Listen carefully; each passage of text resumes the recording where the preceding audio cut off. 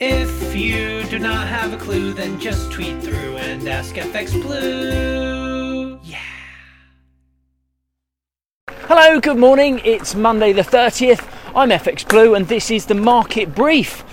So, the UK economy has got some pretty dark clouds looming over the next few months. Unless there's a surprising change to performance, the service sector will likely contract in June.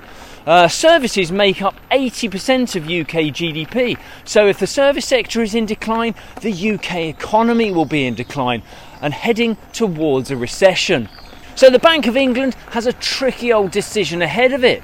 It's hard to imagine any central bank that would tighten rates when the economy is contracting.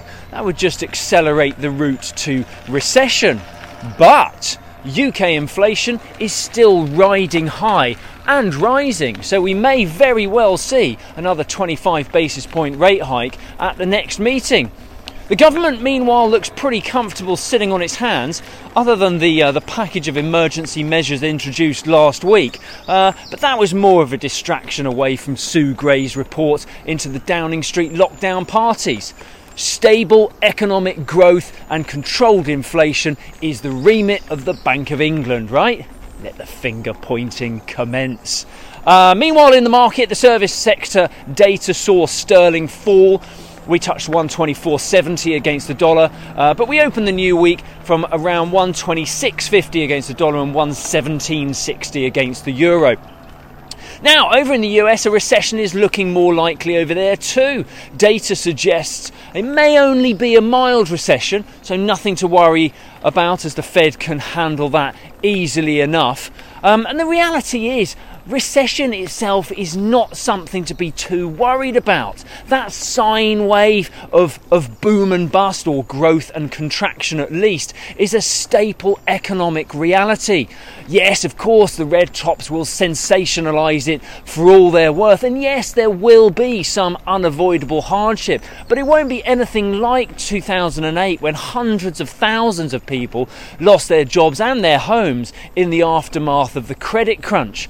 The energy prices are an external factor which still carries a little risk, but while data for new home sales suggests early signs of slowing in the economy, inflation actually fell a bit in April, suggesting the Fed policy action is already driving results.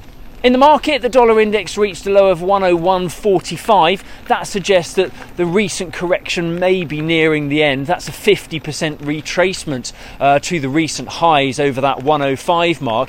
So it should attract some buying interests. Might not be this week though. Old Queenie's Platinum Jubilee in the UK means the market may be a little thin. We're all off on holiday on Thursday and Friday this week. So non-farm payrolls, well, that may see a little volatility on Friday, but fans of the sweepstake will be left high and dry this month. Doing all that on my day off? Hard pass, thank you very much. Anyway, forecasts are only for about 200,000 new jobs this time anyway. Hardly worth getting out of bed for, is it?